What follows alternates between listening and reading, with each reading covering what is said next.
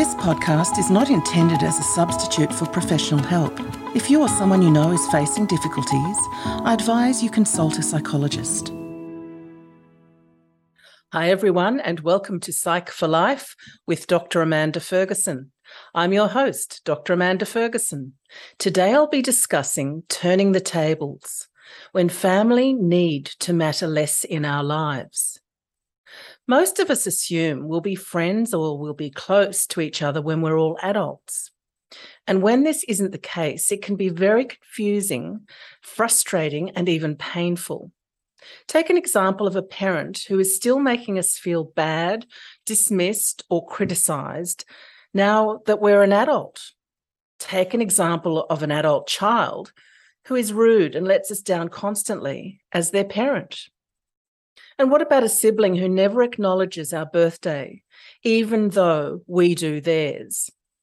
These are examples of relationships that are no longer healthy for us. And while the seeds of these problems were already there in childhood, they're now full-blown into problems. The thing is, early on, these were our family first, who happened to be these people with these traits that we excused in all kinds of ways, with sentiment, with understanding, or humour, or just as family do, accept each other, because we're family. But now we're all adults on the planet together, and who we are as people needs to become the priority over who we are as family members for our relationships to be healthy. Imagine you're all in a car together and the police pull you over, and the first thing they'll say is two adults, they happen to be family members. But we are adults now first, family members second. That's the reality on the planet. So here's my dinner party exercise. Imagine you go to a dinner party or a barbecue, and maybe several of these occasions, and you meet there your family member that you have the difficulty with as a stranger. You are not related, you're strangers at this imaginary party. And watch them, observe them, how they treat that other family member. So imagine you witness how this parent of yours treats their adult child, who is really you, but you're strangers there and it's not really you in this imaginary party. If you imagine looking at yourself and your parent as strangers, or the adult child of yours and how they treat their parent in this imaginary situation. Again, imagine looking at yourself and your child, adult child, as strangers. Imagine one sibling being dismissive of another, these two adults at this party. This is a way of detaching emotionally and accepting the reality of these people for whom we've now become as adults on the planet. For accepting the relationships as they are now and not how we wish or hope or pretend to ourselves that they are, nor for what they may have been in the past.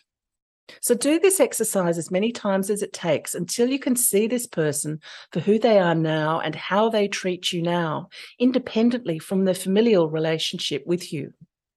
And this is how you can turn the tables on them being first a family member and second being who they are now as an adult, to first being who they are now as an adult and second being that family member of yours.